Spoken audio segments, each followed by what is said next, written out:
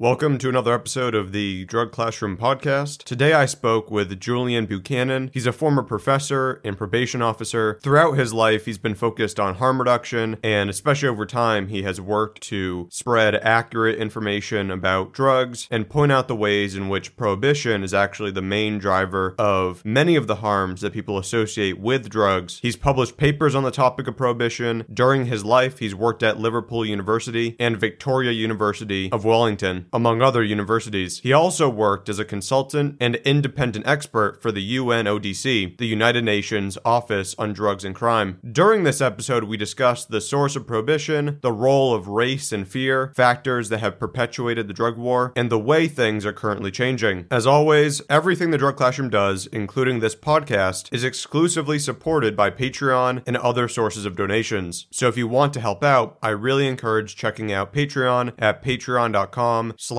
Drug Classroom. You can also help out by leaving reviews on iTunes, and if you have any questions, feel free to email me at seth@thedrugclassroom.com. So, without further ado, let's get into the episode.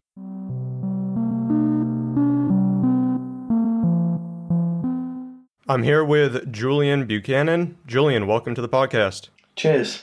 Good to be here. So before we get into discussing prohibition and drug policy, can you just give a little background on yourself and how you got into the field? Sure, yeah.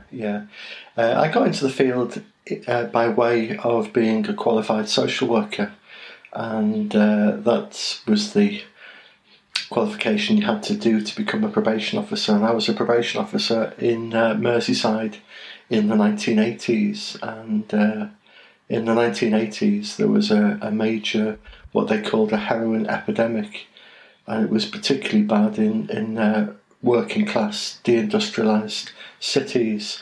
So where I worked was in Liverpool, and that was hit really badly with lots of closures of shipyards and factories and lots of unemployment. And all of a sudden, loads of the young people there started using heroin, and there was a major problem with heroin, and there had never really been a mass working class use of drugs like heroin in that time, and they wanted to clean up and resolve and save people, and I joined in on that as a probation officer. But I soon realised that wasn't working really. So that's how I then started looking at drugs differently, and they appointed me as a drug specialist in 1986, 85, I think it was, and I then started looking at alternative ways of engaging with the problem.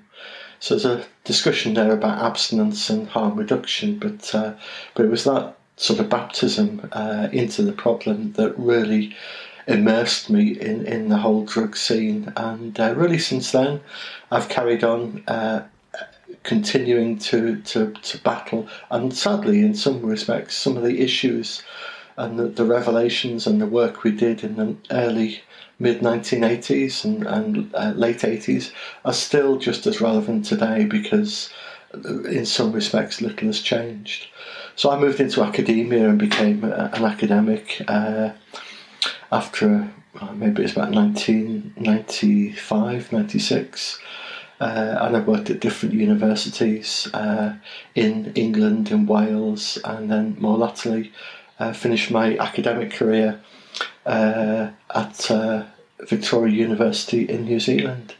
So all that work is at university. I've been doing research and writing in respect of drug policy. What was it about the situation that you initially encountered when you were working that made you feel like the way you were addressing the problem, or other people were, was not really going to be a solution to the issue of drug use and the effects on society? Sure, yeah. It was because the dominant approach and the perceived wisdom at that time was abstinence. It was that the young people, when I say young people, they'd be largely sort of 15 to late 20s, that they had developed a heroin problem and that they were going to die, and that was the perceived understanding that we needed to get people detoxed and we need to get people drug-free. And that I was involved with that. I was keen to do something positive and help. So as a probation officer, when people committed crime, I was persuading them to become drug-free. Then I'd be taking them to detox in Merseyside. Then I'd be driving them down to rehabs, to Phoenix House, to Inwood House, to Chatterton Hay. These are all different rehabs across England. But they'd soon be back, and it was doing them no good. In fact, if anything, it was doing them a lot of harm, because people were being coerced to say things that they didn't really. I would say they were neither ready, able, or wanting to become drug-free. But that was the only option for them, and once I pressurised them, as most people did, they then have to tell a lie, so that you then put people under pressure to live a lie. And then you raise the expectations of the court that they're going to become drug-free. You raise the expectations of the family and friends that they're going to be cured. But they're not ready for that step. Maybe they don't even want that step. But in setting them up to fail, you've actually damaged them. You've damaged their opportunities. You've damaged their position within the court. You've made it more likely that they'll go to prison. And you've offered them a type of treatment that wasn't suitable and they weren't ready for. So really it was a painful lesson in being part of the problem and realising, but also realising that a lot of this stuff about drugs wasn't true, that heroin actually isn't damaging for the body. At that time I had women on probation who were using heroin, and there was talk that they're going to damage their babies, and if they go on methadone would lead to deformed babies. That if you keep taking heroin, eventually it kills you. And I realised as well that these so-called truths were not authentic. They were not real. They were misinformation and propaganda. So it was quite a shock really at that time, and that's when I started moving into looking at the whole situation differently. And I think that one of the training events I went to was in psychology and looking at addiction more in terms of habitual behaviour. But then obviously the AIDS issue kicked in, so we started changing then towards harm reduction. So that's what really led to the desire to want to do things differently. It seems there are multiple things nowadays that continue to contribute to focusing on abstinence and a prohibition model, but there's also a lot of talk about the origins being fear-based and racism-based. And what do you think is even if it's not the cause now, what do you think is the actual source of this kind of prohibition policy? Because obviously, if you go back a century, we weren't actually in this situation. It's not always been a prohibition model. So how do you think we actually got into this kind of policy? Yeah, the policy doesn't make any sense. It's not rational. It's not based on science. It's not, prohibition is not based about protecting people. It's not based around reducing drug use or reducing drug supply. We unfortunately keep mapping and comparing and measuring prohibition against those measurements, but they're not, in my view, the reason or the aim of prohibition. I think prohibition is essentially about protecting vested interest and protecting white lifestyles and privilege. So prohibition is really about the alcohol and tobacco industries protecting their own industries, and to some extent the caffeine industry, but less so. But they're all three recreational drugs which can cause problems and all can also lead to death. So for me, prohibition is about, well, these are the drugs that we do, and we don't want the drugs that you do, for partly to protect the industry, but also it's the fear of the other. So it's got racist motivations behind it, because the Chinese would lie down to smoke their opium. So lying down to smoke your opium through a pipe is culturally not the way we do drugs. And then, some people will be smoking cannabis or whatever. That's not what we do. And all this law and policy change towards changing and maintaining the prohibition position is backed up with propaganda and misinformation, and so for me, it's not about the drugs that are prohibited are dangerous. Actually, they're not. I think most of them are much safer than the drugs that we have culturally promoted and approved. There also seems to be a sort of strange moral position that at least some people take for religious or a variety of other reasons. Obviously, it doesn't make much sense when you consider most people don't have the same position towards alcohol, but there does seem to be this drive towards always viewing any kind of altered state as this sort of inherently nasty, bad thing for society. So I think it at least seems to me that some people, it may not be the primary reason for sort of top-down prohibition, but there's some bottom-up cultural view against, you shouldn't be on heroin. That's inherently a bad thing to even sort of be pursuing that kind of activity. Do you think that contributes? Yeah, I think there's lots of different threads, and that will make up arguments to support prohibition. And I think they evolve and develop over the years, and sometimes they're fueled by misinformation. But I think it's right to respect a religious commitment that might say, well, for me, I don't want to lose control of my body or whatever. I don't want to lose control of my mind. And there's people who have that position, and that's fair enough for them. So there's another discussion then about whether that's legally right to ever impose that upon others. It might be right for them. But the other aspect of that argument is that it's a misunderstood perspective, because people the same people will start the day with a cup of coffee to give them a bit of excitement or buzz or energy. And they don't think anything about it, and they will use different drugs, pharmaceutical drugs for different reasons, or they'll so people will, or they'll take something to help them relax or to calm down. So the boundaries between being pure and in control of your own mental state and physical state for some religious reason or moral reason can be respected, but I'm not sure that people have really thought through where that takes you ultimately, and when those boundaries are being crossed, because I think they can be crossed in all sorts of ways in an everyday sense. So I think even with that group of people and that perspective, they still have an over-exaggerated view towards the illicit substances. And one of the things I always find interesting is people have, in many ways, a reasonable view about alcohol. They are able to realize the drug has effects that are different at a glass of wine with dinner, or are different at a normal party or social setting. But then there's also alcohol addiction and excessive use, and they don't group all of the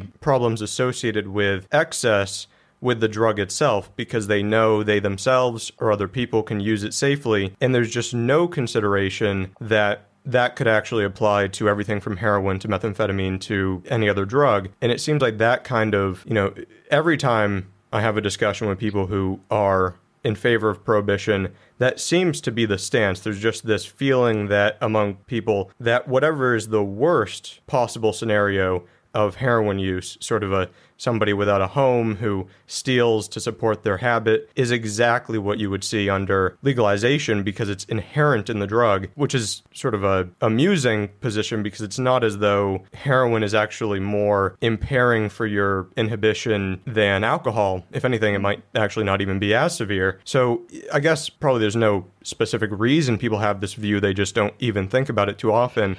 But I've noticed it's a very common perspective. I think it's a good point. But I think there is a reason, really. I think the reason is because of the forces of prohibition. Prohibition isn't a rational position. It's ideologically based, and that ideology, in my view, is the foundation of it is not dissimilar to sexism or racism or homophobia.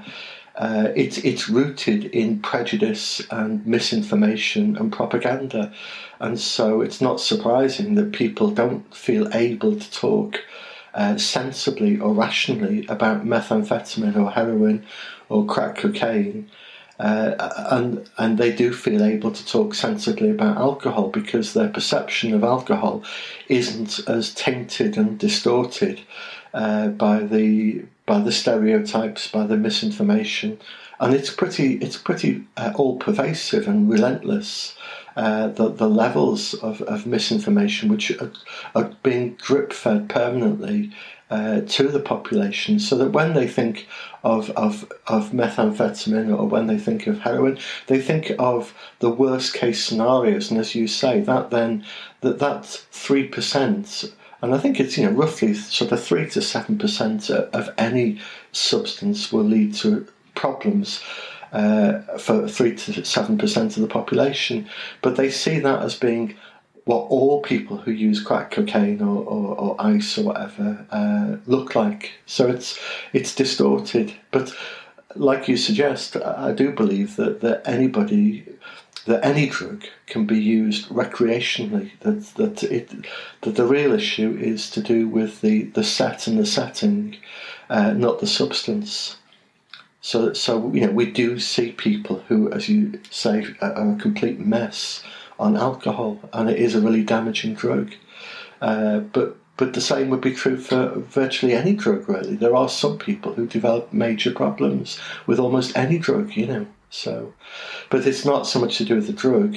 Drugs do have certain properties, yes, but it's much more to do with the journey, the background, and the individual and their social circumstances. There's also a significant overestimation, it seems, about the connection between drug use and crime. And not that there isn't a connection, but really the factors that seem to be responsible for the connection are not ever really considered. It would seem to me that prohibition contributes to a much larger amount of crime, especially if we take it beyond the West and consider the impact of prohibition on South America and Mexico and other regions. And that's actually a part of the discussion that never seems to get into people's minds too much, is this idea that you want to keep people from using drugs for some sort of vague societal benefit is having massive consequences in other places. But the frequency with which I hear Mexico or Brazil mentioned in this discussion is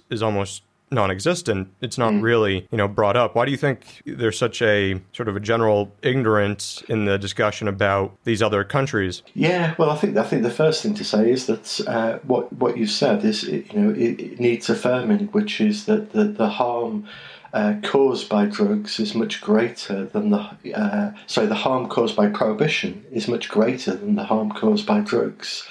And in relation to criminal activity, it's driven largely by prohibition and not by the substance themselves. So there's a big discussion in that, really. But in respect of one of the harms being the destabilisation and the serious violence and murders in other countries in the supply trade and the armed forces going in and destabilising. Why isn't this talked about as much? I guess for me, I suppose I'm disappointed in some respects, although I shouldn't really be surprised, is that I think the drug reform agenda tends to reflect the individuals leading those movements. And so it tends to reflect the vested interest. So we don't tend to have the same empathy and the same interest towards other countries. We tend to look at the people who are like us. And so I think most of the drug reformers, are white middle class people, not from those countries. So unfortunately, the needs of often developing countries are not properly represented, and the empathy and the care isn't there in the same way. And there's actually been some positive change in these areas. It seems as though there's at least some countries, I believe Mexico and perhaps Peru, moved towards decriminalization. And part of it was for reasons like coca and stuff like that has a cultural connection. But there's also been this growing movement among people in Central and South America to change the drug laws. And I've heard the amount, I'm aware of that situation, but the amount of information from those areas that actually bleeds into the discussion in the US or England seems to be very minimal, which you would think there would be a greater interest in it because you have an entire countries in some cases that seem in favor of reform because they are experiencing a level of harm from this policy that we don't even consider. Although I'd say even in countries like the US, gang violence is also heavily connected to prohibition. So there is some of that, but also most people do not live in areas that are affected by gangs. So therefore, there's also a disconnection even within your own country. So it seems, this applies to many areas, but it's sort of a out of sight, out of mind issue, and nobody's internalizing what this desire to prohibit drugs, does to other people. Even when those people are in the media screaming at the West saying, please, let's, come to the table and change this. But they're even somewhat restricted because of international drug controls. And I'm not entirely familiar with how international controls impact domestic policy. Are you more familiar with how the UN's position impacts what countries can do? No, not really. Basically, countries can do what they like, as I understand, but the UN will just exert pressure. So I don't think there's much that the UN can ever do apart from exert pressure. So I think most of the threats to the developing countries comes from the more powerful countries like the US or the UK, or Europe, exerting economic and political pressures on the developing countries. So I think it's less to do with what the UN can do or would do, but more to do with the political pressures that might be placed upon countries like Peru or Uruguay or whatever, from the big countries. So there can be economic sanctions which could cost them dearly. So I think we talk about the UN, but I think it's much more about the US and other major players within the UN. But and you think?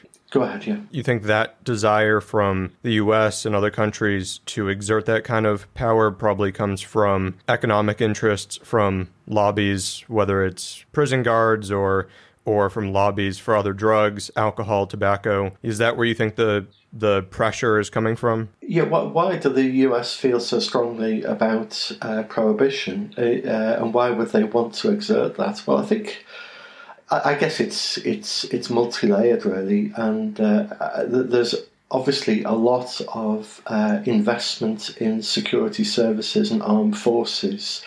And there's a lot of ability to invade and mobilise sources in other countries under the guise of the drug war. So I think that's part of it, military force and invasion and maintaining control. And then I think the other side is maintaining the huge industry of alcohol, tobacco and caffeine. So I think it's and then I think the other side is that there is great political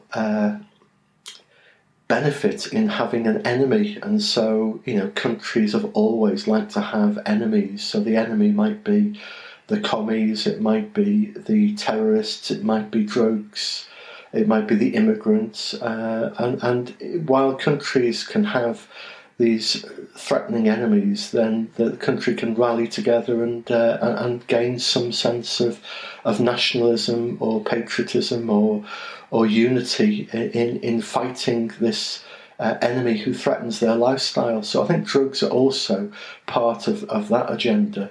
That they are demonised in a very personalised way as a threat to your children, as a threat to your daughters, as a threat to your family, your neighbourhood.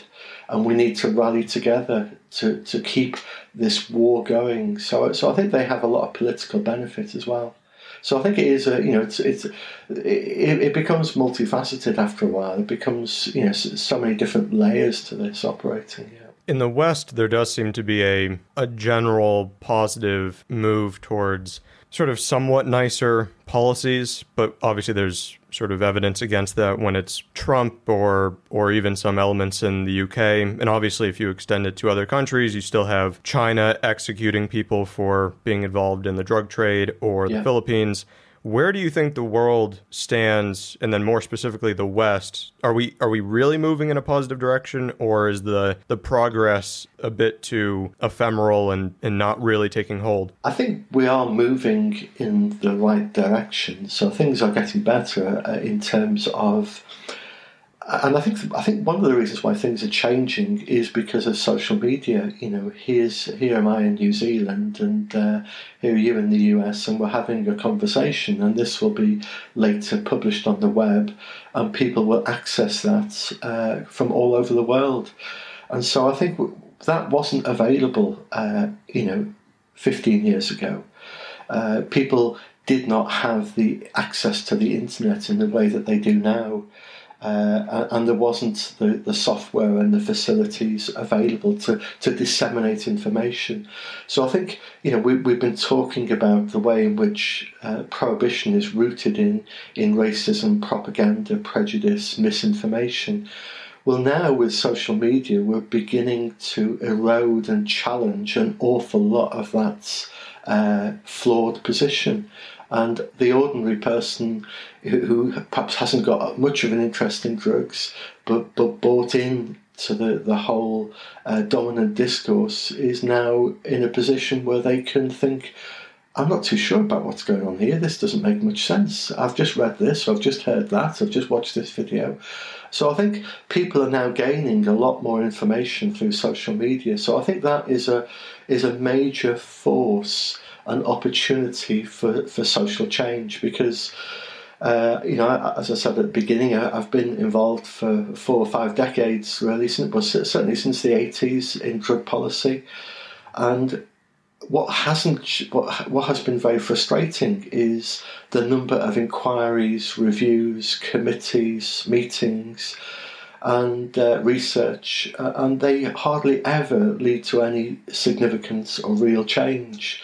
Whereas I do think if things come from the bottom up, then politicians will be forced to change.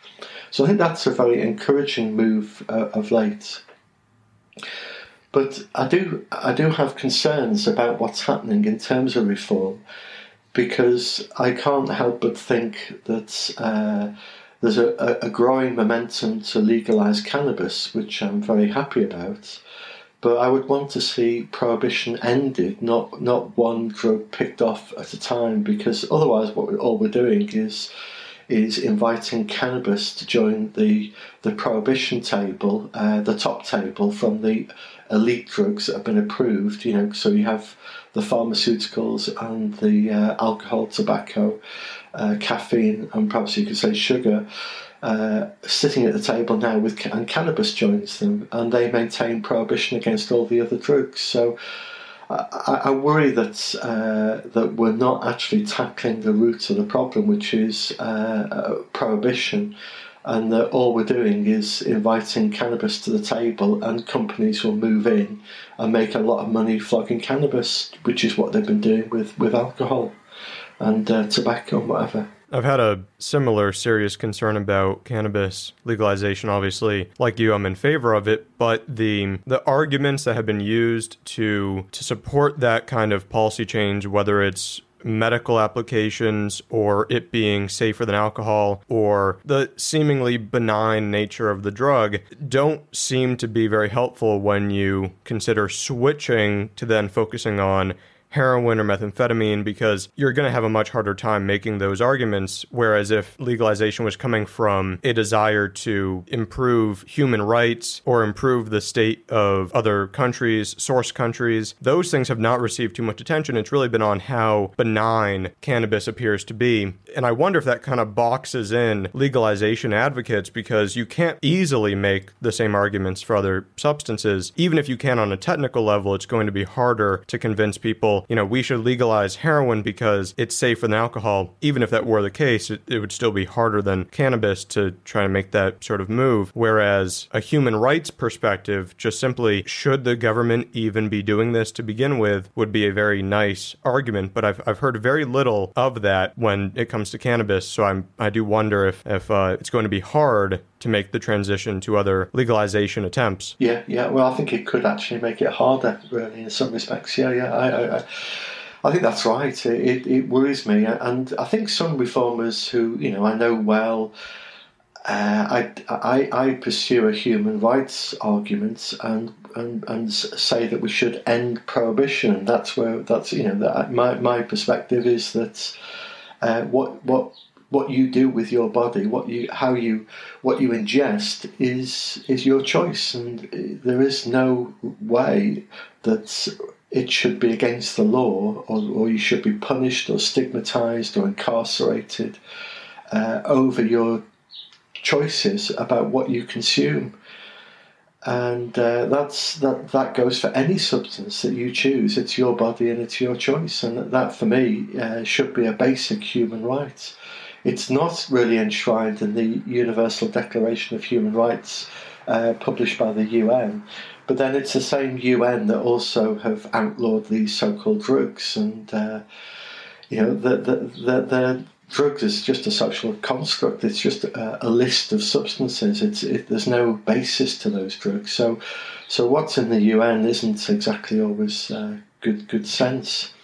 But going back to your point about the prohibition, so trying to dismantle things by way of legalising cannabis and saying that cannabis is not as harmful as alcohol.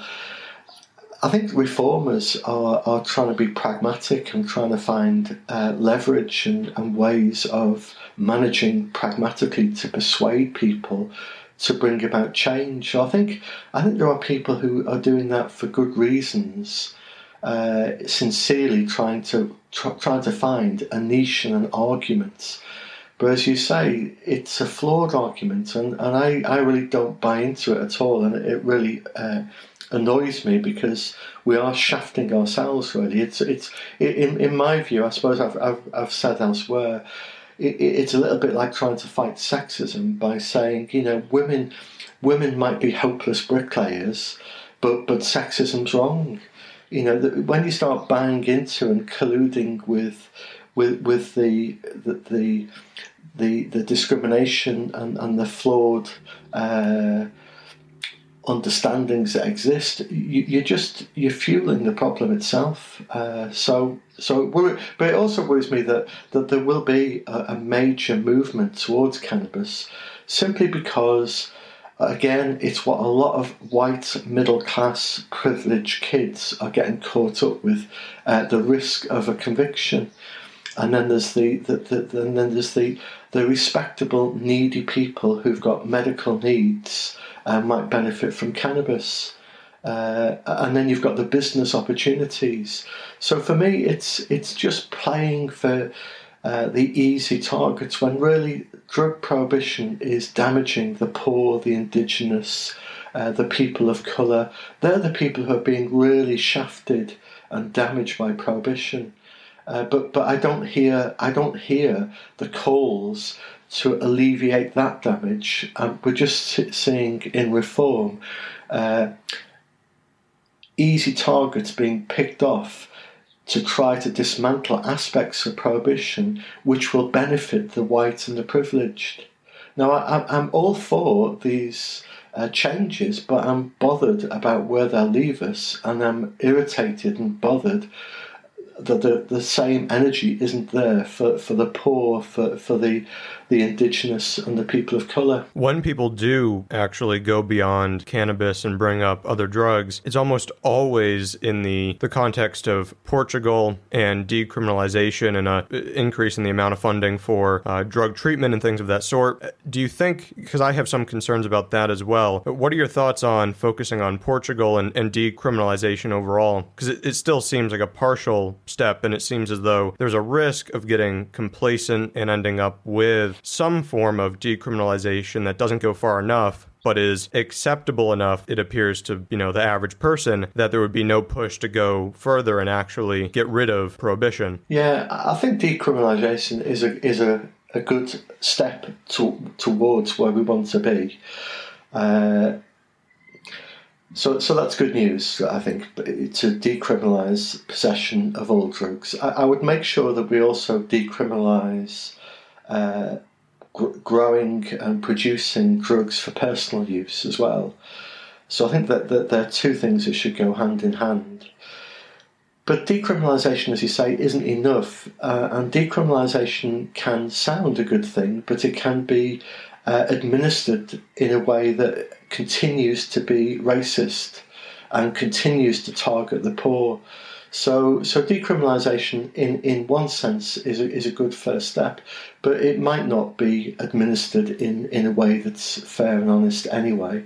And then the Portugal method, and I hear a lot of people talking about treatments, and that bothers me as well, because people are wanting to treat people who either use illicit substances or have a perceived illicit substance disorder. And I worry about the assessment of what is a disorder, and I worry about the sort of treatments that they might be giving people. So I think, again, there's a whole pile of business interest in the whole treatment and monitoring of so-called addicts or people with a substance disorder. So you're not out the woods. We've still got masses of issues to deal with when we tread into decriminalisation and beyond. And we need to completely legalise personal possession and growth and cultivation of all drugs for personal use. That's one thing that has always really stood out to me. Is it sounds like a great slogan, treating drug use as a medical issue, not a criminal issue, but it still has this impact of elevating drug use to this level of always being a undesirable or dangerous thing. And so you end up with a situation where you are medicalizing and in some ways stigmatizing all aspects of drug use, even though there, as we were saying earlier, there are tons of people for whom this is simply a recreational activity, and it would not actually be ideal for them to be, bugged by the state and pushed into treatment. They're simply using drugs in their home and they're not causing anybody any trouble. And yet this is actually a supposedly nice, good, respectable slogan and call from drug reformers. And I can see where it's coming from, but it's sort of, whenever people are elevating drugs in that way and giving them so much power, it always worries me about how that impacts the general view of drugs. Yes. Instead of telling it as it really is, we end up perpetuating a lot of the myths that have been under Prohibition, only to replace it with Prohibition 2. So I don't feel comfortable, and in some respects, I think drug use as a health issue can be more dangerous and more damaging to society in terms of people losing privileges and people suffering than compared to drug use as a crime issue. Because with the crime issue, you can be incarcerated or whatever, but there's an end. But with it, once you get into a health issue, you can then be detained under some section. Here in New Zealand, we've just introduced a compulsory assessment and compulsory treatment of addiction act, so that people can be assessed and removed to be forcibly treated for their own good. Well, once you're on those sort of orders, it can be quite hard to know when those orders come to an end. And I don't see drug use as a health issue at all. I've just had a coffee. In fact, I had 2 coffees this morning, just before we chatted. I didn't see that as a health issue. Taking drugs is not a health issue. For drug use, when it gets out of control or when it has adverse consequences to your life, could be a health issue. It could be a social issue. But it's not per se a health issue. So if we construct drugs as a health issue, it worries me. But I also think that the Nixon war on drugs and the criminal justice approach to drugs has been found out, and I think it's taken it's had its run, it's had its day, it's come to an end, and I think what we're seeing is the rehashing of Prohibition 2 under the guise of drug use as a health issue. And a lot of people are buying into it because they think it's the end of the drugs crime, and it is in one sense. But it's the launch of a new repackaged part of prohibition, which will then see people. I think in the US I've read that there's talk about taking over some prisons and turning them into, abstinence-based rehabs, and people being then sent to these rehabs and stuff. And if we're not careful, we'll just end up with the same old individuals, i.e. the poor, the people of colour, the indigenous ethnic groups. They will then be rounded up and they'll be processed, drug tested, that they'll be given compulsory treatments. And if they fail those treatments, then there'll be punishments, whatever. And it's all under the guise that they've got a health problem. So I think we're going to be quite worried about going down the road and saying that drugs is a health issue. Even if it was a health issue, it would be a very strange way to treat a health issue. It'd be like, even if every case of drug use was representative of some sort of psychological disturbance, it would be akin to going around and rounding up people with depression or anxiety or even psychotic disorders, even if they've done nothing wrong to other people, and saying for their own good, clearly they're suffering, so out of a sort of act of compassion, we're going to force them into some kind of treatment. And this has happened throughout history, but it seems to come from when you're both viewing it as a health issue, but also still stigmatizing and viewing the person who is engaging in the activity as the other. And there's been so little interest in hearing from drug users. It's been still a very sort of top-down view, even from reform people, to just sort of analyze people who use drugs and figure out what's best for them. And it's kind of this, it can sound good at times, especially when you compare it to being locked up or something for a long period. But if you really think about it, it's like, well, this is somebody else's life. I shouldn't really be interfering in that way. Should probably find out what they want and then help them with it. Yeah.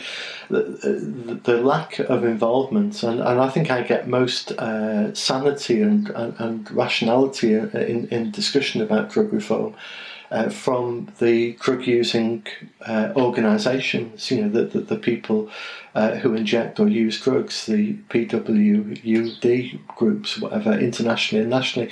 They often speak with a lot more sense on the issue, but they're not included, and they're the users. And for myself, I've never ever used an illicit drug, so I come at this whole issue from a personal professional, having worked in the field and having seen the damage. But the users themselves are so poorly listened to and represented. And certainly the research I did, has been often through listening and representing and giving a voice, qualitative research to drug users themselves, because I think they're the people we need to gain our perspective from. Our views need to be informed by their lived experience, but I don't think they're prominent enough, really. Yeah, but when you say people having a health problem and then being processed by the system, I think the people who've got eating disorders and people who are obese are the next people who will be subject to similar regimes. So I think that's probably the easiest or best analogy, because I think there'd be a growing stigmatisation of those people, and then there'd be a move towards more compulsory health treatment for those people. But it doesn't deal with the problem in terms of it. We say now drugs is a health issue, and we then settle, say in 5 years' time, nobody thinks it's a criminal problem or whatever. But we haven't dealt with the fundamental human rights issue and the misinformation about drugs. People are still thinking, all these crazy ideas like, crocodile eats your flesh, and bath salts make you eat other people's faces, or crack turns your babies into retarded babies. And there's all this mad information which is untrue and unfounded. And we're not dealing with any of that. We're just now saying drugs are a health issue, but we carry on with the same ignorant perspectives, and really prohibition continues. And really we need to be challenging and ending this awful regime, which is, I say that we haven't got a global drugs problem. We've got a global drug policy problem, and that's what's causing the damage, and that's what we need to deal with. And you can see that issue show up as the cause of pretty much anything associated with drugs. You were bringing up bath salts or cathinones and crocodile and things like that, and so rarely did I hear about the actual cause of those things being ultimately prohibition. I mean, when it came to crocodile, it had to do with prohibiting codeine, and then it pushed people away from codeine and to heroin, but heroin was expensive and harder to get, so they went to terribly made desomorphine, which turned out to just be terrible for you, but it had nothing to do with the drug. I mean, nobody under legalization would choose that kind of a mixture, but nobody ever actually realized that, or cathinones, arising out of prohibiting cocaine and amphetamine and MDMA, and that was never really even discussed. Although actually one of the few places that seemed to was New Zealand. There was sort of, I'm not fully familiar with the policy, but wasn't there sort of a move to change novel psychoactive substances policy to sort of allow some onto the market? Yeah, there was. Yeah, there was. And that's an interesting discussion, really. We had the Psychoactive Substances Act of 2013, and it depends on which way you see this, really. You can see it as a very progressive move towards regulation, and what's happened in most countries is that every time a new drug comes on the market, it gets eventually added to the Misuse of Drugs Act and becomes a banned substance. So unless it's on the list, it's not a banned substance. So they had to go through the process of adding the drug to the list so it becomes banned. Not that banning ever achieves anything. Drug use carries on just the same, whether a drug is banned or not banned. But the politicians masquerade as if we're doing something positive by banning a drug. So it becomes a lengthy process. And once a drug is banned, then the chemists tweak the drug, and then its chemical structures change slightly, and then that is no longer the banned drug because it's a different drug.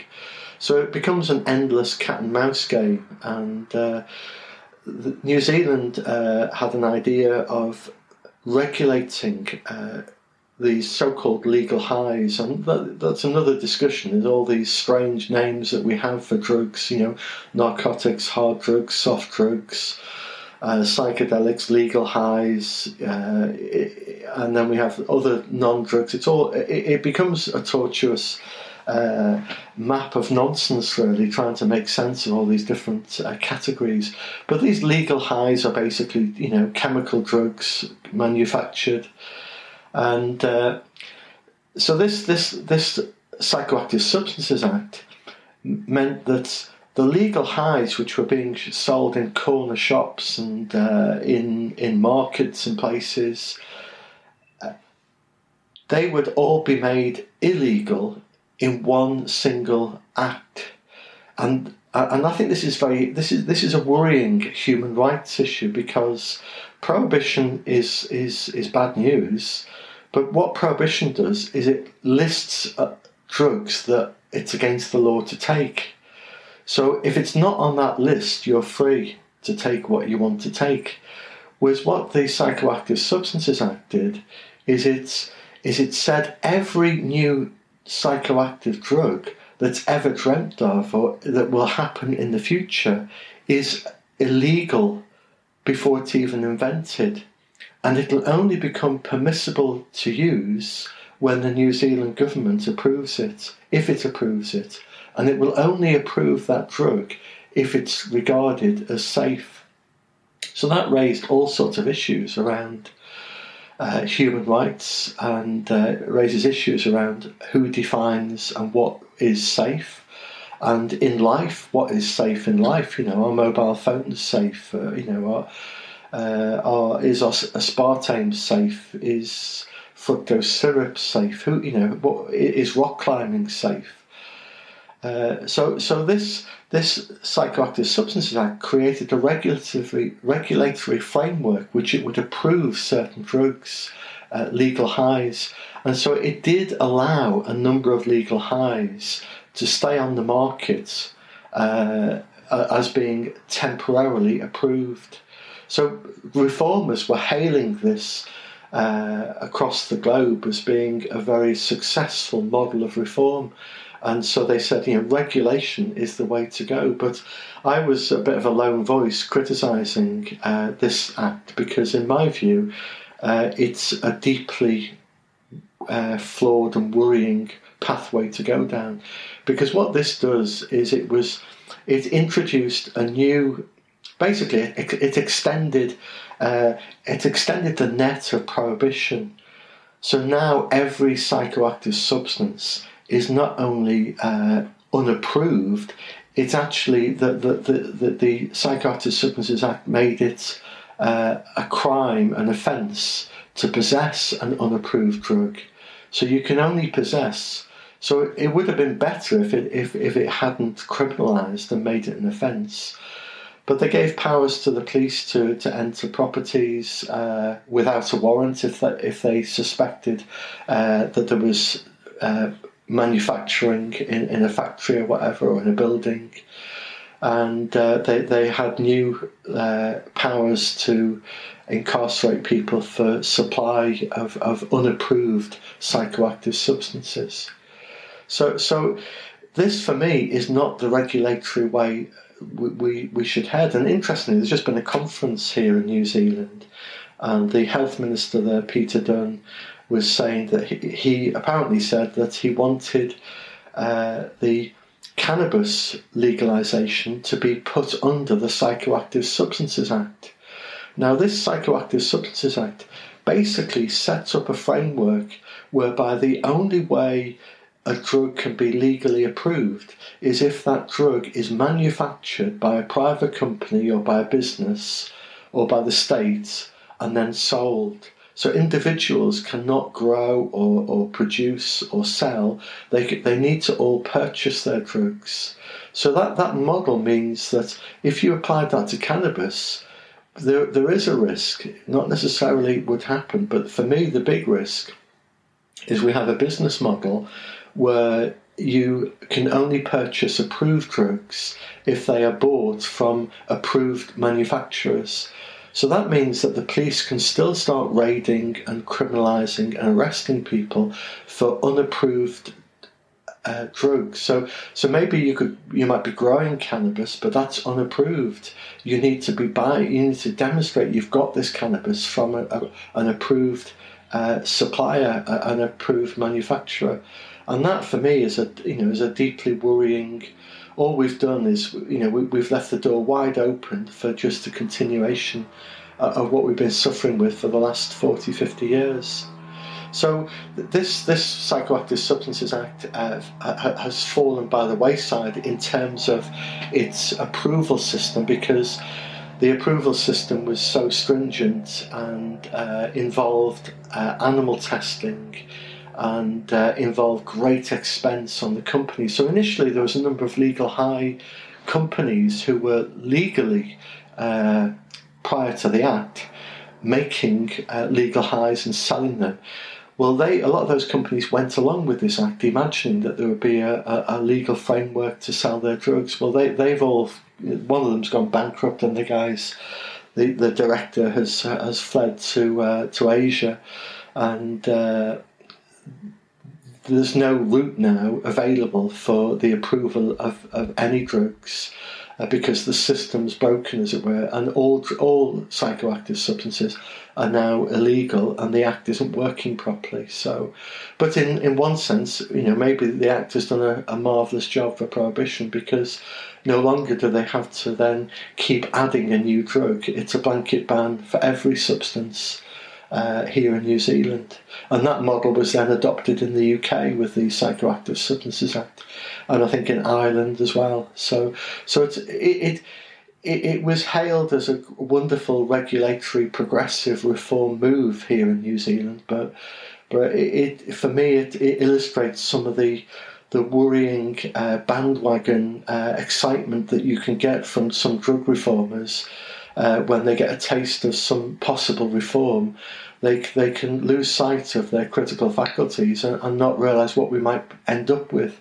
And what we've ended up with is quite a mess, really. As bad as the Controlled Substances Act or any other similar policy from the 60s or 70s is, that really sounds significantly worse, because it moves, instead of the government having to actually show, here's why it's dangerous, and then here's the justification for banning, it's you actually have to show us how it's safe. And as you were saying initially, what would you ever consider safe? I mean, there are entire food items that you probably would not, depending on how strict you are, you would not consider safe, or you would start banning a bunch of non-drug recreational activities because they're not totally safe. So it's this sort of, weird way of approaching things, and yet it's occurring, as you were saying, in a sort of progressive mindset. So you have people who actually think this actually seems reasonable and seems like a good effort, and meanwhile it's in many ways worse than what was happening in the 1970s, which is, remarkable. And luckily so far that hasn't happened in the US. But what has happened, and that is similar to sort of what was happening, it sounds like, with this policy in New Zealand, is that in some states in the US, part of the cannabis legalization was really creating a pseudo legalization strategy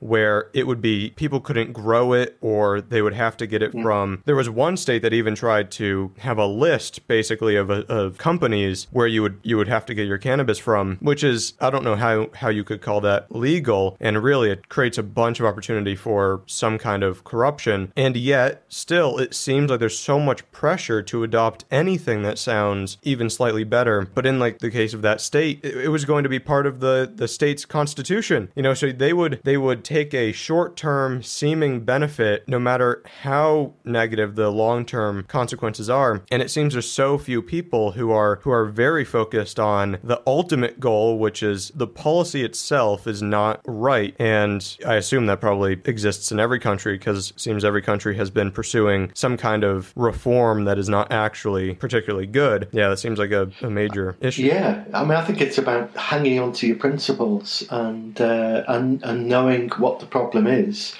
and not accepting some compromise that's going to actually create new long-term problems. So I was going to say, it would be a little bit like the black population of America, settling for Jim Crow and thinking that Jim Crow was better than slavery. And that's a parallel, I think, with prohibition. People are just going to settle for some arrangements, but we end up with more problems. I was told by some reformers, international reformers, look, this is a step in the right direction, and these are compromises that we might have to make. And I just think it's awful. I was so irritated. They said we can make changes later. And I was saying, well, have you ever tried to change the Misuse of Drugs Act? The Misuse of Drugs Act has been amended so many times, but always amended towards making it more punitive or adding new drugs. It's never been amended positively to alleviate some of the punitive elements of it. So I think that's the other worrying side, is once you enshrine some of these changes into constitution or into legal positions, they become very, very difficult to unravel. One of the last things I want to touch on is, assuming we could truly have a legalization or whatever kind of policy, there's a lot of focus from people on creating things like significant taxes or mandatory education or bans on advertising. What do you, from your perspective, what kind of legalization policy would you like to see? Because there's some people who even argue against any kind of lowering the drinking age for alcohol or banning advertising. So, but for drugs overall, what do you think is a right position to take? Yeah. Well, I think for drugs, most of the harm has been created and caused by the criminal justice system. So I think the key thing in drug reform is to free up the individual to be able to possess, grow, produce, consume legally for personal use, whatever they choose. I think that's the most vital step that needs to take place, is to free up the people who are being harassed, and harassed would be a polite word for some. For other people, they're losing their lives, they're being incarcerated, losing loads of lifetime opportunities as a result of their criminal conviction or incarceration. So it would be wonderful to ensure that became a complete freedom and a human right. The other aspects of legalisation would be that I wouldn't want to basically, in my dream world, I think that what we've done with alcohol is a complete mess, and I don't think we should be promoting alcohol, any drug, the way that we promote alcohol. The sponsorship and the cultural accommodation and promotion of any drug, like the way we have with alcohol, that it's the drug. I can go to a conference which might be against drugs, and I can speak, and then or I might launch a book or whatever, and then at the end of it, everybody drinks alcohol, and it's like we have a bizarre. Every occasion you have, you need to go and celebrate and enjoy alcohol. I'm all for people enjoying their drugs, but I think So I suppose where I'm going with this, and I'm saying that, look, we've got laws, but we've also got cultures, and we have created a culture. So I think we need to think not just about laws, but our cultural accommodation of the way in which we do drugs. So I'd love to see all drugs available for anybody to use. But I'd hate to see them heavily advertised and promoted and sponsored, through films, through shirts, through TV media, that this is what you should be taking. Drugs can cause people problems, and they do. But as we've said, most of the problems are caused through prohibition. But most of the people who have problems with drugs are people who had major problems before they started taking drugs. I think that has to be borne in mind too. So I'd like to see clean, legal supplies of drugs, of any drug, being available through pharmacies and through other clubs or pubs. But I don't want to see them peddled as an appropriate. That if it's your 18th birthday, your 21st birthday, if it's your marriage, if it's your baptism, whatever it is, the thing to do is to get hammered with this particular drug. I don't want to see that level of cultural accommodation. And I'm all for taking drugs, and if people want to get hammered, that's cool and that's fine, that's their choice. I don't have a problem with that. I just have a problem with these dominant mindsets telling people what they should do and what would be suitable and what would be the best way you should do stuff. So yeah, there's legal stuff, but there's cultural stuff as well. But legally, I'd like to see everybody being able to get a clean legal supply. But I'd hate to see that being the only way that you can get drugs. I think there should be social clubs. So if I want to make my own beer, I can make my own beer. If I want to join a society or a little group of people who make beer, I can go and do that with that group of people. We can perhaps swap our home brews together. And I think that could be the case for any drug. And yeah, we need good information. People do need access to information. And we just tell people the truth about the risks of drugs. Nobody wants to harm themselves. The people who want to harm themselves have obviously got, major issues in life. But the vast majority of people just don't want to harm themselves, and they want sound information, and they want to know the risks. And the most dangerous drug really is alcohol, and we've learned to live with that in a way that, despite it being heavily promoted and twisted and distorted and a lack of competition, I'd like to see a legalisation where all drugs, because if we can cope with alcohol, we can cope with any drug.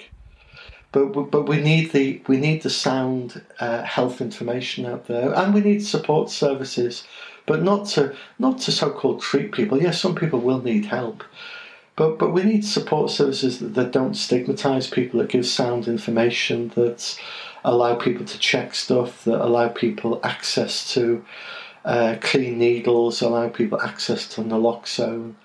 And that if people who develop addiction, that they can get help with their addiction. But most people who develop addiction problems grow out of it or move out of it. Most people do. Only a hardcore minority really struggle. But most of that hardcore minority are people struggling with abuse and damage and disadvantage and isolation. And they've got major problems, most of those people, over and above drugs. The cultural factor really does seem to be vital and obviously one of the more difficult aspects to change, because even if you change the policies, you don't necessarily get a good drug-using culture. But we do have, it seems to me, without necessarily a ton of knowledge, that there are, for, say, alcohol, better cultures where alcohol has managed to be more integrated into society. And it's not like the UK or the US where it's sort of binge drinking and this sort of excessive clubs and bars type use, but rather more integrated into social settings and not as much alcohol and not as frequent for that kind of significant use. I'm not sure how you actually get the culture to change, because there's a lot of factors that led to people initially using alcohol in better ways. And I don't know if you can sort of in a top-down way get people to adjust their using, but it does seem like, that would be ideal for other drugs. And also the potential diversification of drug use, because when you think about drugs overall, there are so many settings where people are using alcohol or another drug, and it's actually not the ideal, safest drug for that setting. And if all drugs were available, you could potentially picture people planning their drug use in a way that was safer. Like there are cases where a benzodiazepine or GHB is actually safer than alcohol, but because the other ones are hard to get, everybody is just at all moments pushed in the direction of alcohol. And it seems like there's a potential opportunity for it to go positive or negative for, when you have access to everything, do you pick and choose in a way that is safe? And hopefully people do, but obviously people are concerned the opposite could occur. But it seems there's a lot of promise, because we do have examples of better alcohol using cultures. Do you have any ideas about how you can get that to occur? One thing seems to be that families sort of frame alcohol in some countries in a different way. It's sort of, by the time you're 16, it's once in a while present at dinner or something. And it's sort of taught that alcohol is used in that way, not in this excessive party way. Whereas in the US, nobody touches alcohol, and then suddenly you're 18 or 21 and you're in college and you're getting completely wasted every weekend versus a more reasonable kind of use. But I'm not sure how you get that to actually develop. Well, I think you can get it to develop, and I think the example with alcohol is a good one, because I think it illustrates how set and setting influence the impact of a drug. So alcohol is worse in the US and the UK, New Zealand, Australia, and is better in the Mediterranean countries. They have a much more reasonable and settled management of alcohol, and yet it's the same drug, and in many respects, very similar people. But the environment and the attitude means that the impact of the drug changes quite considerably. So that illustrates the importance of set and setting. In terms of how do you get there, I think a good example of a cultural change towards drug use is the tobacco industry, not the industry, but the use of tobacco. And I think we've seen over the years quite a shift in tobacco use. And I think a lot of that's come through health education, through campaigns and through regulation. So I think part of the problem we've had with alcohol has been created by alcohol laws which have prohibited. So I think here in New Zealand years ago they had this no drinking. I think it might have been after 6 o'clock or whatever. I'm not sure. No, maybe that wasn't true. But there's a thing called the 6 o'clock swill, but basically when you have time limits to drinking, so you say that nobody can drink after this time, or nobody can drink during this time, then the legislation itself is creating binging. And so you can create cultures. Maybe you don't intend to, but laws which do things like that ban drinking over a certain period of time, or say all drinking must stop at 10 o'clock. Then you're creating a binge drinking situation that will occur before that cut-off time. So what I'm saying is that regulations do influence the way in which cultures are, and health education and attitudes and stigma and the way in which we see drugs will affect things, and that will come through all sorts. But going back to your other point as well, which is that people, if they have choices, will choose other drugs. As I say, I've not used an illicit substance, but I would if it was legal. I certainly would. At the minute, I'm drinking a reasonable amount of alcohol and red wine, and that's our drug of choice with caffeine. And but really, on some evenings, it would be much nicer to go for a different drug. I think. From what I understand and what I've learned, I think cannabis and ecstasy would be a lot more pleasurable and sociable to enjoy, and much less damage to my body if I can get a clean, regular supply than alcohol is doing to my body. So I don't think I don't see why I would, the people worrying that if we made all drugs available. I don't understand why anybody like me or anybody else, and I'm no different to other people, why I would choose to do something more dangerous and more reckless. You wouldn't do that. And if I was out for an evening, if I was with a group of students or whatever, and I was in a club at night, if everyone was off their heads on alcohol, I'd actually much prefer to be with a group of students off their head with heroin or with benzodiazepines or with ecstasy or cannabis than with alcohol. So I think the range of drugs, if legalised, people would make more sensible choices, and young people do. Not just young people do. But in terms of culture, there's a whole scene of people who will go and do acid or go and do a bit of coke and ecstasy and cannabis, and those club scenes are usually a lot more friendly and less threatening and less sexist and less abusive than those similar environments where people are just tanked up on alcohol. So I don't really see a logical argument that making drugs legal would lead to people making reckless decisions or reckless choices. I think people would make sensible choices. There will be a minority that will make some foolish choices, but that minority will continue to make foolish choices whether drugs are legal or not legal. But the majority of other people who are like that, student halls here in New Zealand, like other countries, I suppose, have got a really serious alcohol problem, and with that comes a very serious misogyny and sexist problem where girls, are at risk of being sexually abused and in some cases raped. And a lot of that is linked to alcohol and linked to the whole culture that goes with it. Well, I wonder what would that be like if other drugs were available and those people were not tanked up on alcohol. The last thing I wanted to touch on is, for people who are listening, one of the things I often hear from people who are familiar with the drug classroom are they ask, how do I get my parents or my family in general or friends to change their perspective, and that would contribute to this sort of bottom-up change in getting sort of a ground level support for reform. How do you think those conversations can happen? What do you think people should say? What arguments can really be made to try and get this to spread? Yeah.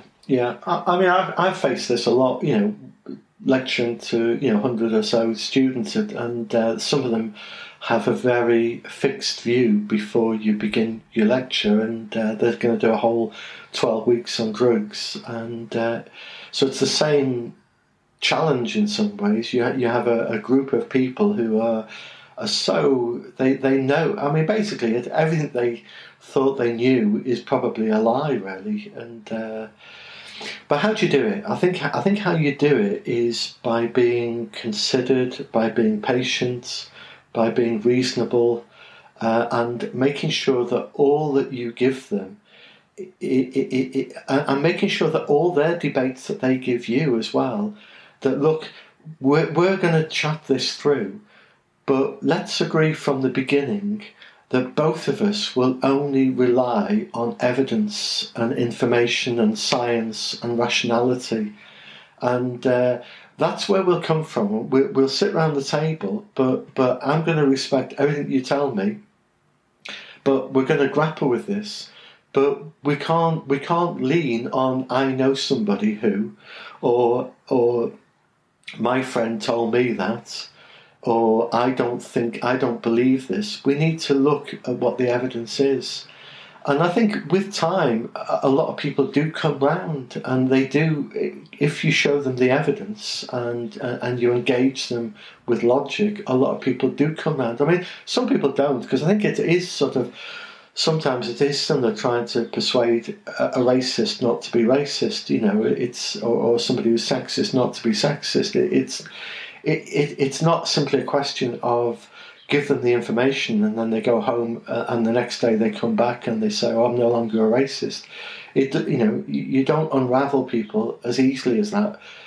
And I suppose in some ways that's why a 12-week course in lecturing is quite useful, because people have got time to ponder and they're being hit with the challenge on a regular basis, but in a way that's gentle and persuasive, but evidence-based and respectful and reasonable. And I think the other thing to add to that would be to give them some case studies which try, because I think it's also, because we're dealing with prejudice and ideology and misinformation, I think it's worth trying to find ways of using story and analogy. And, so I'll say things like, harm reduction. They'll say, "Oh, you're colluding with drug use and I'll say things, well, should people who go out in kayaks in New Zealand, or should they be allowed to have life jackets? Are we encouraging people to be more dangerous in the way that they go out at sea on their own? Should people have seatbelts? Are we encouraging people to speed and drive recklessly?" And so it's trying to find ways of connecting with some of these arguments that they're holding, which would be, in that example, don't give people harm reduction because you're actually making it easier for them to take drugs and they're likely to be more reckless. Well, that's not the logic we use with other behaviours. We in the mountains here in New Zealand, people go skiing or whatever, and we have helicopters when I went skiing a couple of years ago, there's actually a helicopter on the ski slope itself with facilities to do some bandaging and fix a few, put a few plasters on or whatever, put breakages into plaster or whatever. But if that was drugs, you'd be saying, well, that's encouraging people to ski dangerously and to take more risks. Skiing is a really dangerous activity. People get killed, they lose their life. You shouldn't have the helicopter there. You shouldn't be doing that. Well, by using those sort of analogies, you can see sometimes you can unlock some of the prejudices with people. So it's about rationality, but it's also about sometimes taking them out of that place into a different place which they can relate to, which they're more familiar with.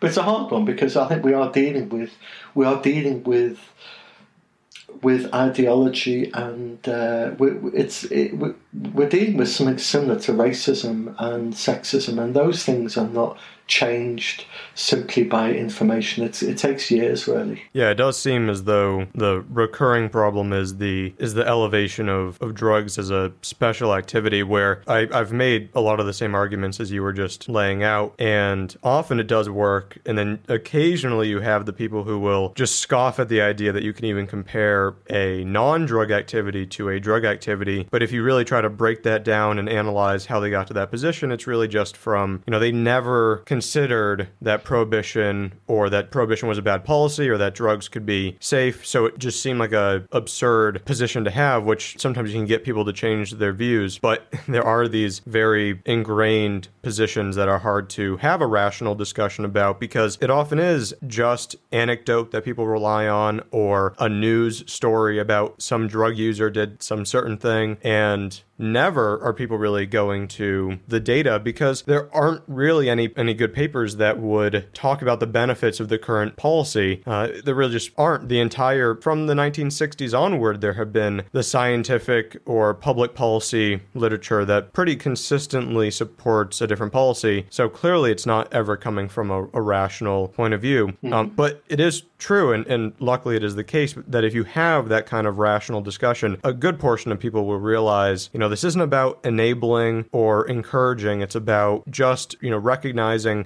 answering a simple question like, how does heroin kill somebody? This is supposedly the most dangerous drug, according to many people, but how does it kill people? And often you'll see people don't even know how. And if you break it down, suddenly it becomes clear, oh, wow, there are 4 or 5 steps that you could use to pretty much prevent all of those harms. And it's this revelation for people, and which is, at least encouraging that some people are open to that kind of perspective. Yeah. And those people who say, oh, but that's a different activity, but drugs are different. I think, again, you then lock into, well, hang on, why are drugs different? And they then believe some notion that drugs somehow take over the brain or whatever. But then you then enter into an argument, well, how or why can these illicit drugs take over the brain? And how come you're not applying that to, say, alcohol? Do you drink alcohol? Do you drink caffeine or whatever? Well, how doesn't that hijack the brain or whatever? So, yeah, but it is hard, yeah. To wrap up, is there anything you want people to be directed to? Any social media profiles or any other information that you would like people to see? No, I think people can check out on social media all sorts of stuff. It's just, I think I just encourage people. I don't know who's listening and where they're from, but I think anything that you're not sure about, I would really encourage you to go and find out. Anything you heard in any of the previous podcasts or anything, if it doesn't make sense, go and make inquiries and find out, because the truth is there. And I think the position that you and I have held today is an entirely rational and science-based, evidence-based position. And so anything we've said that doesn't hang true or hold together, I think, push hard and keep pushing and keep questioning, and I think you'll find that there is evidence there to back up and to support stuff. I mean, I've got my website, so there's a lot of stuff on my website of videos I've done, of podcasts, of articles. Most of them are available to download. So if anybody's interested in some of those arguments, it's my website is https:// Buchanan, all one word, JulianBuchanan.wordpress.com. So it's julianbuchanan.wordpress.com. So if people want more info on what I've written or said, that's there. If they want to contact me, I'll be happy to answer and debate any of these issues, because for me this is about I think that the prohibition will go down in history as one of the greatest atrocities in our human history in the last 3 or 4 centuries. The harm it's done to countries, which our conversation we began on, but the harm it's done to families and communities as well it's appalling. So for me, this has been a commitment towards social justice, towards improving and trying to bring about social change, really, because this is devastating. So I'm passionate about people pursuing the truth and trying to bring an end to this regime, because it's caused so much damage. But I thank you, Seth, for the opportunity for chatting, and it's been a pleasurable and enjoyable conversation. Of course, it was great having you on, and I will link your website or Twitter or anything else in the description so people can find it. And thank you for coming on. You're welcome. Take care, Seth.